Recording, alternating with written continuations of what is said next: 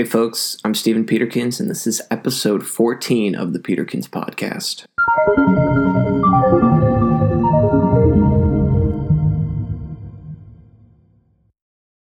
Over the past few years, the case for remote work has become more prominent.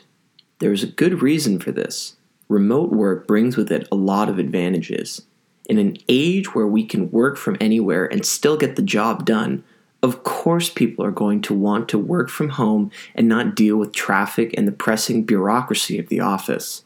However, where I think remote work falls short is that it's part of a continuing trend of the atomization of society. While we have more ways than ever to be connected and communicate with each other, we are also the loneliest we've ever been. I still believe remote work is inevitable because of the previously mentioned advantages. Because of that, I think it's imperative that we're thinking ahead about tackling the challenges that people will face. Here's a few ideas I have on how to do that. First, we need stronger structuring of people's work schedules. The inability to escape work is having dire consequences on people's mental health and ability to regulate their lives. Remote work should reintroduce the notion that people schedule time when they'll be available and working, and uphold these boundaries. The second idea is an introduction of more shared workspaces. I believe that physical meetings are irreplaceable, which means that we need more places for people to meet.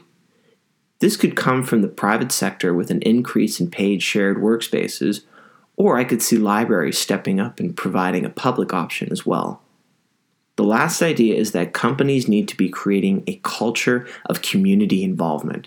While many people individually do this on their own time, I think it's important for companies to encourage being involved in their communities for a variety of reasons. One is because we get trapped in our professional bubbles and lose touch with what's actually affecting other people. A second is that happy employees are productive employees, and a lonely remote worker will not be happy unless they find a sense of community that is not accessible to them by being removed from the office.